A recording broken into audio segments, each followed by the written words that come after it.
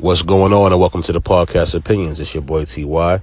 I know it's been a little minute since I've been on. I've been dealing with a few things, but just wanted to touch bases.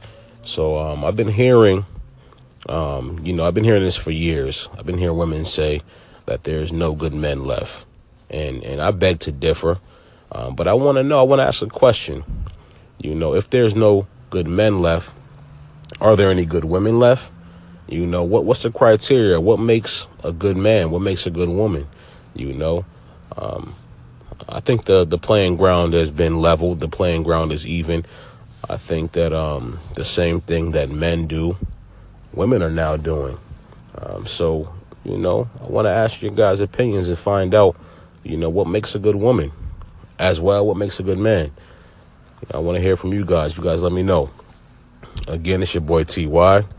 And you can follow us on social media. Our Twitter is A Few Opinions. And our Instagram is opinions_the_podcast. So like I said, I want to hear from you guys. All right. I look forward to hearing from you. And as always, God bless.